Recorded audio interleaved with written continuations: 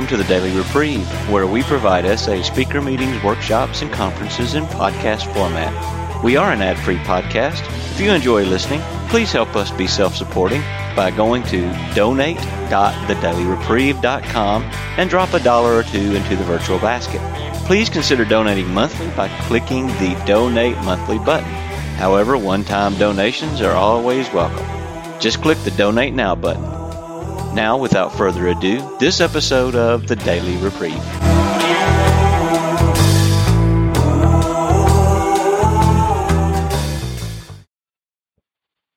Okay, my name is Jason. I'm a sexaholic in Indiana. My sobriety date is February 14th of 2019, which, of course, yes, you probably noticed, is Valentine's Day. So Valentine's Day is a difficult day for my wife.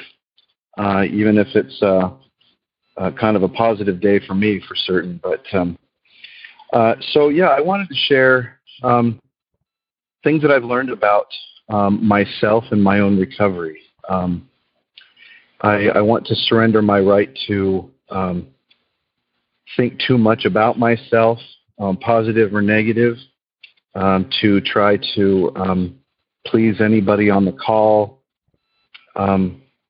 and to just offer what hopefully God wants me to say as I struggle to understand what He wants me to do. I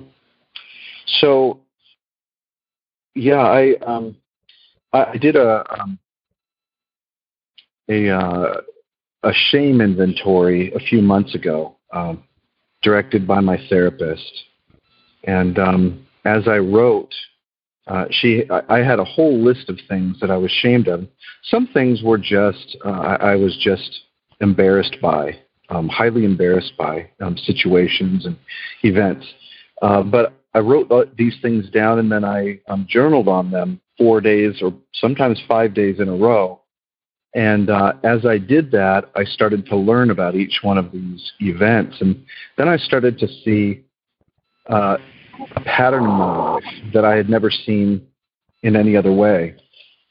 And so I see that my life has been fantastically futile. Fantastic as in fantasy, not excellent, not wonderful. I've had some great things, but a lot of fantasy in my life. I was first introduced to fantasy and pornography. Of course, that was the vehicle of it. At about age 6 or 7, I was living in upstate New York. I was bullied a lot. I was kind of a small kid, bullied a lot, literally beaten up by the kids in the neighborhood. Even my best friends, I can remember each one of my best friends beating me up as well. So I think I had a big mouth, and I wouldn't back down and so forth. And so I was introduced by one of these neighborhood bullies to pornography, and he had me jump into a dumpster and pull out these magazines, and I looked at them, and I didn't need to be told that these were the most wonderful things I had ever seen in my life. I wanted to possess them. I was only 6 or 7, but I wanted those. I wanted at least some of these pictures to keep in my drawer to look at again. I didn't even know what I was really looking at, except that they were naked women and that there were some pictures of men and women, but I had no idea what was going on there. They were pictures of sex, but I had no idea what they were. And my mom found them. And then I realized, just as Roy Kay had, and so many of us, realized if I was going to have this fantasy continue or have these moments of indulgence, my mom was going to have to not know about that, because obviously she was going to be a barrier to that. She believed that these women were sluts and these men were, I don't remember what word she used for them, but that's kind of how it went. And I was introduced by this bully that in all other circumstances had chased me down and beaten me up. But this kind of continued, and I saw other things that would stimulate me, and I lived in New York, and like I said, I'd been beaten up a lot, bullied a lot, and we decided to move to Utah when I was 10 years old. I decided that I was done being bullied, and I was going to change something about myself. I was going to have a bad reputation. I was going to be so tough or untouchable that no one would be able to bully me after that.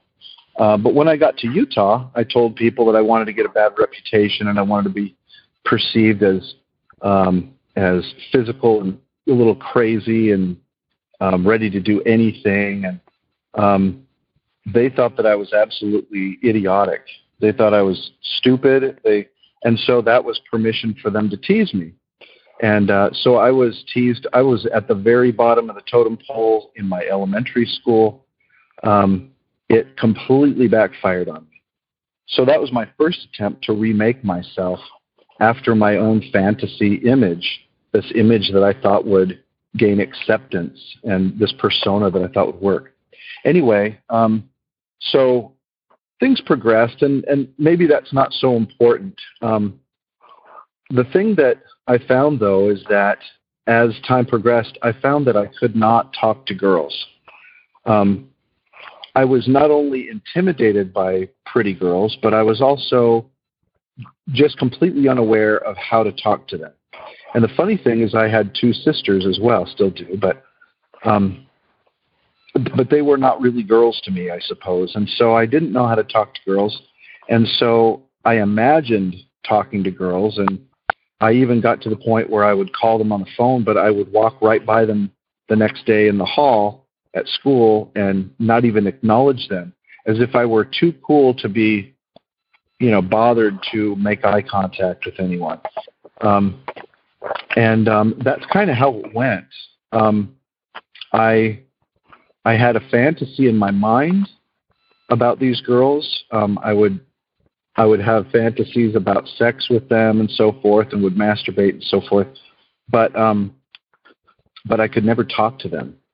So this fantasy in my life became very rich. I never had an imaginary friend, but I certainly had an imaginary life. When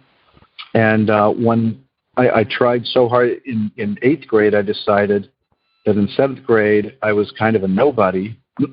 So in 8th grade, I decided I'm going to be, if anybody here is around my age, you'll understand this, but I decided to be a new waver. So I changed the music I listened to. I started riding a skateboard everywhere, and I bleached the front of my hair and grew it out long, and I wore preppy clothes, basically, and it basically worked. I became one of the most popular kids in school, but it was short-lived, and it was a very thin facade. I continued to have my sexual fantasies, but I also started doing drugs because those were the kids that actually would accept me, and at least on some surface level. And so I started doing drugs, and I went in hot and heavy. I loved drugs from the very beginning, and got into that. My life went downhill. I started watching X-rated videos, so it went from still images to videos, and I mean that was absolute crack cocaine to me. Anyway, so I went through drug rehab when I was 18, and my life started becoming real. I had these fantasies about being this amazing drummer up on stage, hundreds of thousands of fans and so forth. But then we get to this point where my fantasy has not worked. And I'm in group therapy, and they value honesty and being genuine and so forth. And so drug rehab changed me, and I had a real awakening. But the sex addiction continued. And At that point, though, I started trying to not masturbate. Started trying to avoid pornography and those kinds of things. So I got sober at that time from drugs and alcohol, and I stayed sober. And I worked at the drug rehab for the next 10 years after rehab, and it really shaped my life. I wanted to help people. I went to school and became a music therapist. I got married to someone also who was into that kind of stuff. I served a mission for my church. So I was sober, and I believed in the 12-step recovery model, and it had saved my life. But my sex addiction, which I thought was just a small problem, because after all, I'm living a moral, upstanding, service-oriented life, and I'm doing all these wonderful things in my church. I just happen to have these problems every once in a while that causes me a problem, such as masturbation and pornography, essentially. And I had a tight hold on those things. There were certain things I would never do. I would never act out with another person, because that would cause me major problems in my religious experience. I might be excommunicated from my church, or I might be disciplined in some other way that would be embarrassing. People would know. And so I kept a real tight hold on that. And it didn't mean that I wasn't progressing in my disease, but it meant that the pressure was building up. And eventually I talked to my church leader and told him what was going on. And he told me, I need you to start going to 12-step meetings, because this is looking like a pattern. And the problem is that I had always viewed each occurrence of acting out as a standalone kind of occurrence, because I would go and talk to my church leader, I'd pray, I'd feel forgiven, I'd feel on top of the world, I'd feel clean as white as the driven snow. Anyway, I'd feel clean and pure and all that. And because I was honest, or at least I was genuine in my desire to stop, but it was just one more occurrence in the midst of this pattern that was getting worse and worse. And so I really didn't see that, and I didn't want to look at that. But this church leader told me to start doing this, so I started going. I went to one meeting, and I knew I had come home. I remembered all the AA meetings, NACA meetings I used to attend, 30 years previously, and I knew that this was the solution. And so I started sharing and started talking, and I stopped worrying about what other people were thinking, and it started getting genuine for me, and things were going well. But we moved from Utah, where there were a lot of meetings, and I started getting into SA as well. But we moved to Indiana, where there was only one meeting a week in this area. And that was a real problem, because I didn't want to accept the fact that I needed to do phone meetings and that I needed to go to AA meetings and so forth. And I found myself in difficulties with my job. They were gonna let me go, and so I was not getting much recovery in, and I started working tons of overtime trying to satisfy this boss of mine. And it really wasn't very reasonable, but this is what I decided, do or die, I'm going to keep this job, because I've just moved my whole family out to Indiana, and this job has to work. So I did that, and then despite all that effort, I still lost that job. And I could see that it was really not going to work anyway. But I had started really sliding into more and more white knuckling. I was going to fewer meetings. I wasn't looking at myself honestly. I was starting to get really irritable with my wife and kids. I was starting to yell more and started to nitpick what they were doing, and the fact that the house wasn't clean and all these kinds of things. And And then in 2018, late 2018, I started, I guess it was I started relapsing. And I thought, I just need to tweak this a little bit. And, but then I would relapse again. And then I was just in relapse. So I was in relapse, masturbation, pornography for 6 months. And during that time, I inappropriately touched my daughter because I tried to white knuckle my way through a whole night of lust, temptation. I refused to get up and call anybody or do what I should have done. And I did that, and then I just decided to forget it. But what I did was I did get a different sponsor. It was real tough, and he told me what to do, and I did it because I knew I had to get this thing out of my own hands.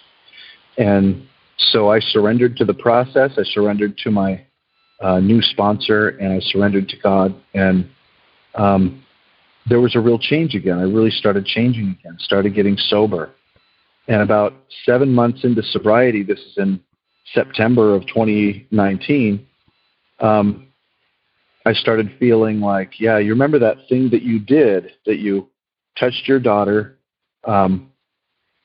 You really need to tell your church leader about this, and you need to get this out in the open. And I was like, are you kidding me?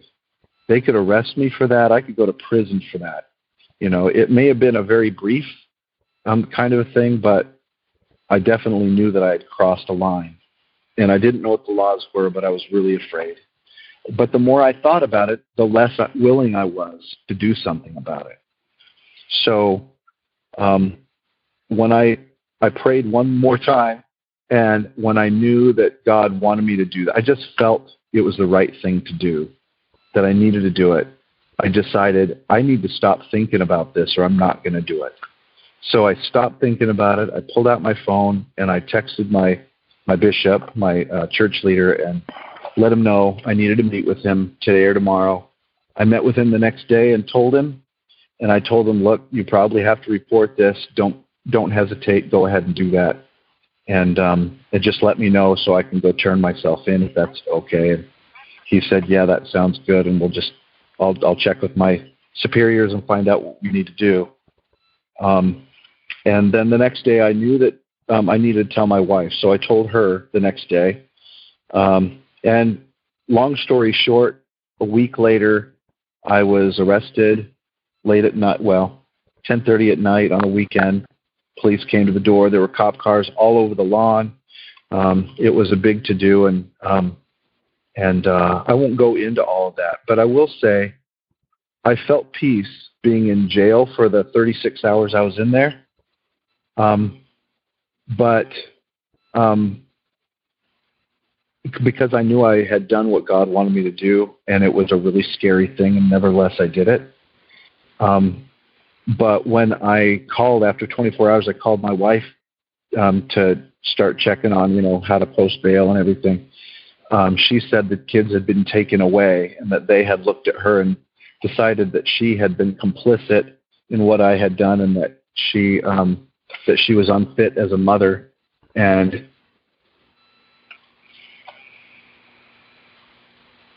and that just destroyed me. There I am sitting in the drunk tank with all these other people that are there, and just bawling. And I was confused by that because my wife is a great, great mother. And anyway, so that was, even though I was sober for 7 months, that was my bottom. In a lot of ways, that was my bottom. Because for the first time, I saw absolutely clearly how my selfishness, my unwillingness to work the program, my behavior and my thoughts that led to my behavior, that those things directly affected my wife and my family. And it wasn't over then. They did get to go home pretty soon after that, in fact, in record time, just within a few days. God really stepped in on that. But the next 8 months, I couldn't be at home. It was a really rough time. And I'm still dealing with that stuff. I'm still on probation. I still see the probation officer. I'm still, doing that stuff. But so what is my program like now? That's what started it. I can say without any hesitation that in that situation and since then, I was in God's hands, my higher power. And I was shown such mercy and such love during that time that there is absolutely nothing I won't do for my higher power. If he asks me to do it, I'll do it. Because I was absolutely destroyed. I was absolutely without hope. And he told me that, it told me, right? I don't hear the word, the voice of God or anything, but I felt sure that this was all an experience that he wanted to help me to change and my family to improve. And it basically ripped my family apart, and then we have rebuilt, me and the rest of the family, and I'm still doing that. So what do? I hit several meetings a week. I don't think about it that way, though. I just hit a meeting every day that I can. A lot of them are phone meetings. Most of them are phone meetings. I've got one face-to-face in town that I go to. I engage in service work. I've got sponsees, and I listen to them, and I remember, and I try to be patient, although I give way too much advice, I'm sure. They have a lot of patience with me, but you know what? I've really learned that my sponsees, if they have surrendered completely to the program, and if they're willing to go to any lengths, it does not take a very good sponsor to help them in that process. And I don't think I've been a really great sponsor sometimes. And then if they're not willing, all my best advice, my best thinking, my best prayers, everything I can do for them is not enough. They have to do it. Anyway, so yeah, I go to a lot of meetings. And just incidentally, or kind of along these lines, just a few, I guess it was about a month ago, my parents-in-law, they got plenty of money. My wife is an only child, so they spend it on us. So they took us to Florida, and we go to the, Disney and Universal, and it was like going to the beach. I mean, there were beautiful women everywhere. And I decided I do not want to have an empty experience with my family and my parents-in-law here in this wonderful place with all these great things to do and see. But if I let myself look at the women around me, there's no way I can do that without lusting, from one lust hit to another constantly. So I decided I'm simply not going to look. And so, you can't fully do that, but I did as much as I could. So when I did see someone that was triggering, I immediately surrendered it. I let it go, and I didn't drink it in. And even though I saw lots of women that were triggering, it's not their fault, by the way. They're people, and I decided to turn them into objects and body parts. That's my fault. It's not their fault. No matter what they like to wear, it's my fault. It's my deal. But if I didn't drink them in, it didn't stay with me. It didn't attach itself to me. It just kind of rolled off like water off a duck, or it was really a wonderful thing. And I realized this is how I'm going to gain victory over lust. I'm going to let go of it before I look, like it says in the White Book. Before I turn my head and drink, I surrender it. And I pray for these women, and someday I'll be able to look at everybody in the eye and see everybody as a person. Some days I can do that pretty well, but some days I can't. And so I look at the ground, I take off my glasses so everybody's a little fuzzy. Those are the kinds of things that I do today. And I'm still working on things. I'm still working on my shame. I'm still working on my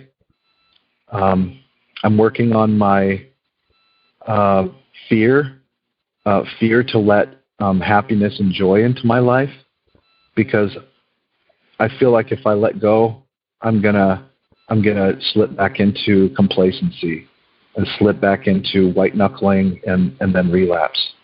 And I don't want that, and I can't afford that. But so that's what I'm working on. I'm sober. I'm really sober, and lust is not a significant problem in my life today. But life is a significant problem in my life today. And some of it is futile, and I'm just learning. And some of it, there's still fantasy. I still go to fantasy land on some things. Anyway, with that, I'll turn the time back over to Rena. Thanks for letting me share my story. Okay, everyone, that was Jason in Indiana sharing his story today and focusing on fantasy and futility, the futility that brings. So thank you so much for being brave and sharing everything that you did with our call today. And now just a little bit of housekeeping before we go into the Q&A. In participation, we avoid topics that can lead to dissension or distraction. We also avoid explicit sexual descriptions and sexually abusive language. The emphasis is on honesty, recovery, and healing, how to apply the 12 steps and traditions in our daily lives. No crosstalk, please, which means interrupting, giving advice, or criticizing someone else's share. If you feel someone is getting too explicit, you may so signify by saying my hand is raised, at which point I will consult a group conscience. All right, so we have quite a few people on the call today, so please be brief with your questions. Please press star 6 to unmute yourself, state your name and location, and ask Jason in Indiana your question. Would like to be first?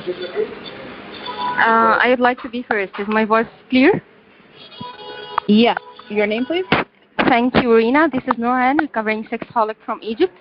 I want to ask you, Jason, I'm in the very beginning of my sobriety, and I'm working on a step 1, and it seems like I'm afraid of sobriety. I mean, what else could bring me this amount of joy and happiness and this refuge when I feel disturbed or when I feel sad or when I feel whatever? What else is life in sobriety a happy life?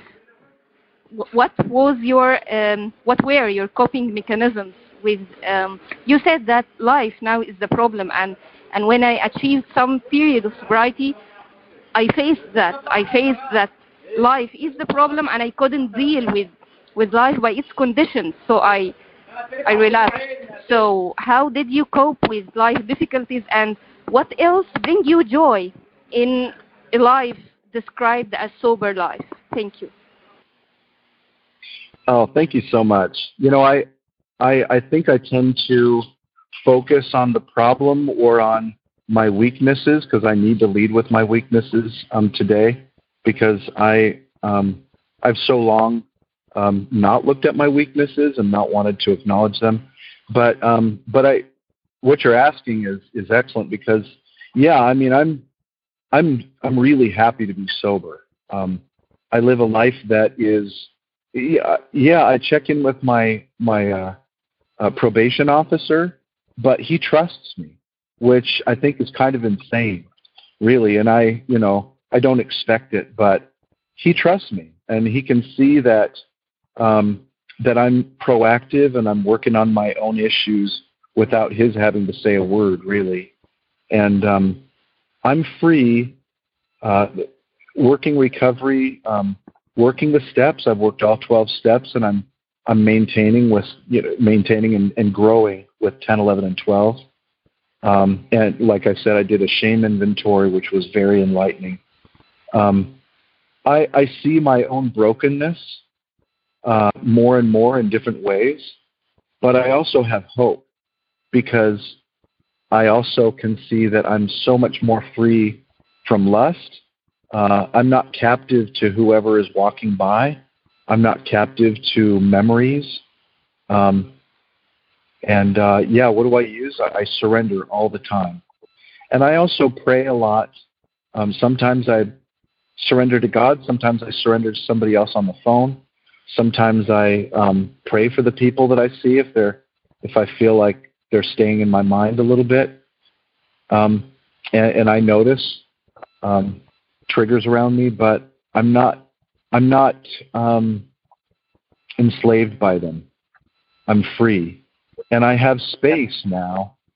I have space emotionally to be able to listen to what my wife says to me, because I've hurt her for so many years, not even wanting to or intending to, but I have space emotionally because my stall has been mucked out. I've shoveled all the crap out of my stall, in steps 4 and 5, and I've let it go, and in the steps after that, tried to make it right.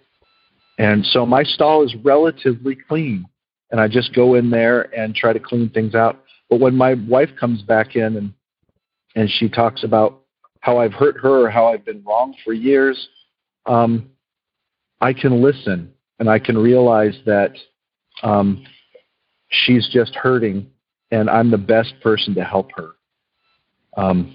And that's a wonderful gift. Absolutely wonderful. I hope that answers your question.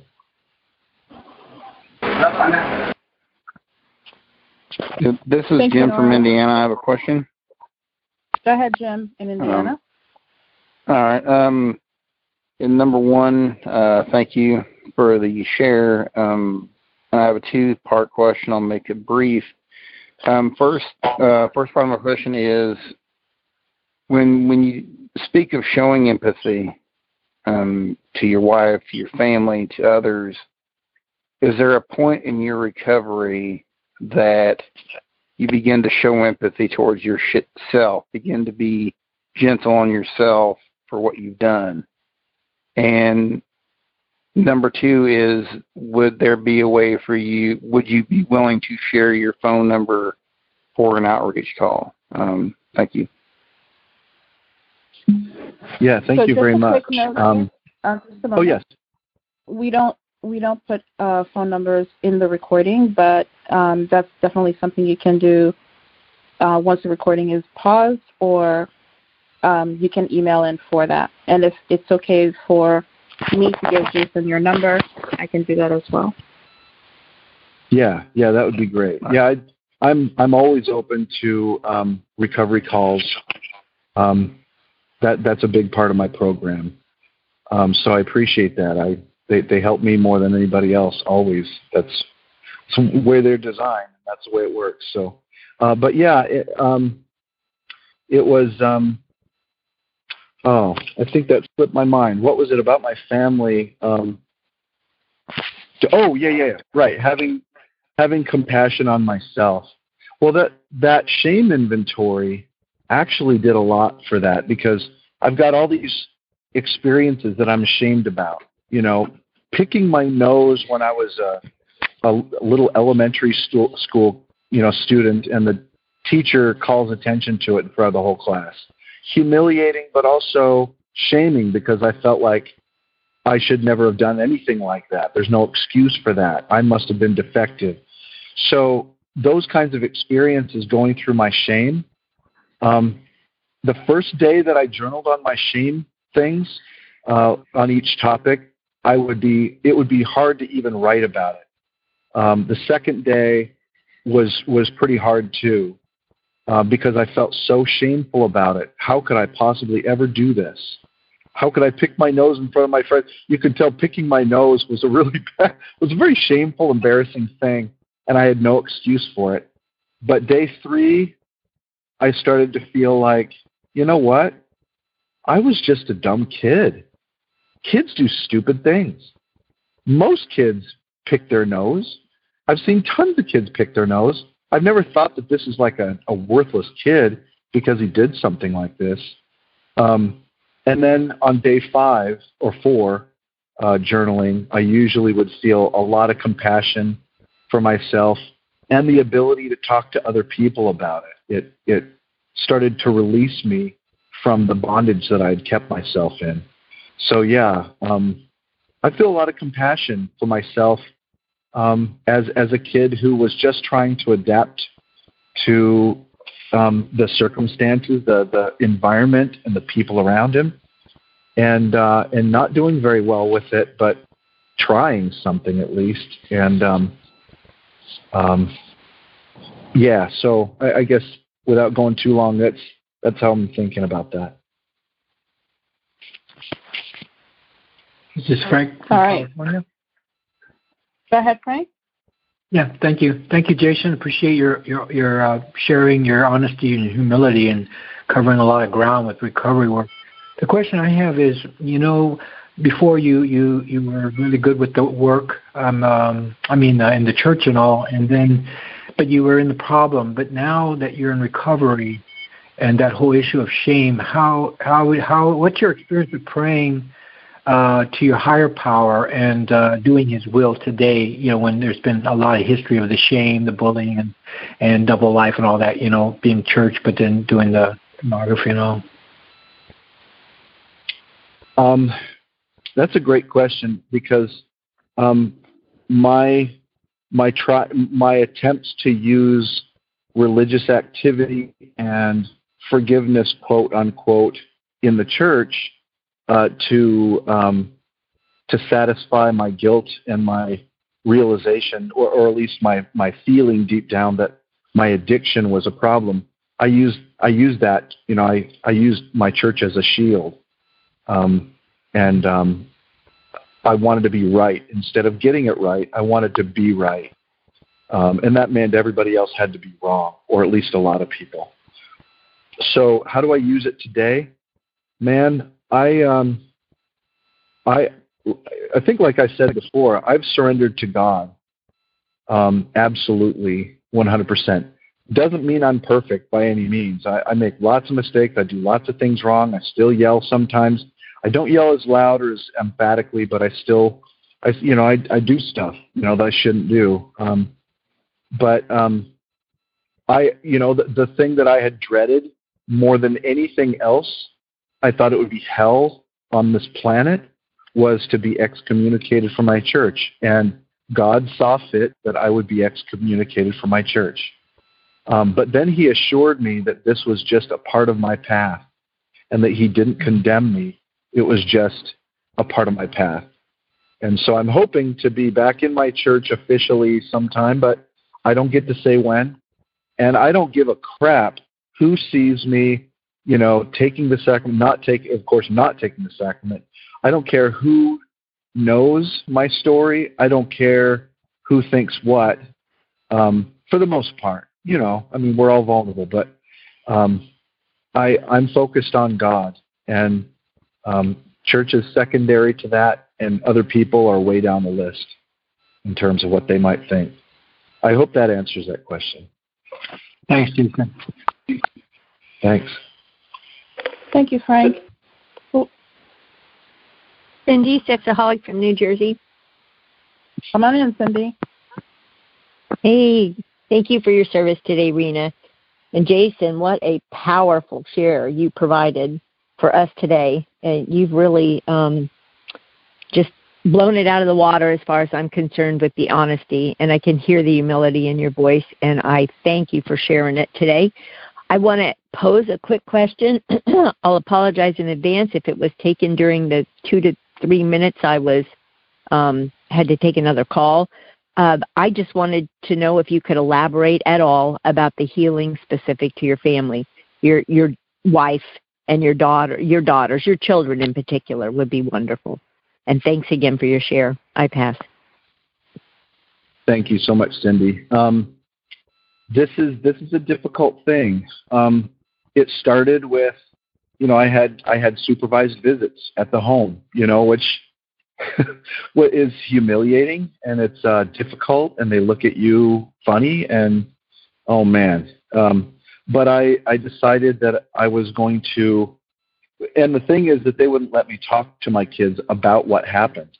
So my kids, I mean, they're all teenagers now, but they didn't even know why I'd been arrested. So their little imaginations were going crazy. And when they finally let me tell them what exactly I had done, and it was like 7 months later, which was crazy. Which, anyway, I could make comments about how Child Services handles things, but I'm honest with them. It's difficult because my kids don't understand fully, even though they're old enough to understand some things. They don't really get this. And I mean, the daughter of mine, that's my youngest daughter, and she's 12 now, she just the other day, she came and she said, I don't feel comfortable around you because I think, like you saw me in my shorts and you mentioned that I was wearing shorts. And essentially she was telling me, I don't want to be around you because I think you're lusting after me. Yeah, I was pretty much blown away by that. But I deserved it, and it made sense. And I assured her that I do not lust after her or any of her siblings, that's not, in fact, what it was ever about. It was really about trying to control my lust. And when you try to control your lust so tightly without working a program, it pops out between your fingers in every different direction. And that was just the direction it popped out in. I won't go into it, but she was basically there and available. And what I did was inexcusable, but it's understandable because I wouldn't let lust go in any other direction. And so it had to go somewhere because I wasn't relieving it. I wasn't working on it. And just acknowledging where I'm wrong and apologizing to my wife finally, after all these years. I knew in my head that I had been insensitive and that I had caused trauma to her because of repeatedly acting out and relapsing and promising and breaking my promises. I finally got it. There was one day I went to work, and I've got a pretty mundane kind of job, which I'm actually trying to do something different. But I just sit there and do kind of a repetitive kind of thing. And I'm sitting there working, and it just hit me. This is how my wife has felt for 20-something years, or 23 years. And I felt alone and rejected and judged and dismissed and misunderstood and just deeply alone. And it hit me. And I realized this is what I've done to her. She's been alone in our relationship for a long time. Maybe not all 20 years, but maybe 10 of those years at least. And, anyway, so my acknowledging that and just telling her that I get it at least a little bit, validates her in a way that no words could. And she still has problems, and she still gets mad at me, and I still deserve it a lot of times. But we're working on it, and healing is happening. And conversations with my kids. Anyway, yeah, it's different with each one of my kids, and I just have to be willing. Anyway, yeah, I hope that answers. Thank you. All right. Thank you, Cindy. I know we have more questions. We just have to take a very brief pause for announcements, and then we will continue with Q&A. Jason is going to be with us for 30 more minutes. So I'm going to stop the recording here and say thank you so very much to Jason. After the announcements, Q&A will continue, but that will not be recorded. So again, thank you very, very much for your service today. I would like to thank you for listening to this episode of the Daily Reprieve, the best source for experience, strength, and hope for SA members. Please subscribe to this podcast to be alerted of new episodes. Please show your support by donating to the Daily Reprieve by going to donate.thedailyreprieve.com and choosing either monthly donations or a one-time donation by clicking Donate Now. Thank you for listening, and stay tuned for the next episode of The Daily Reprieve.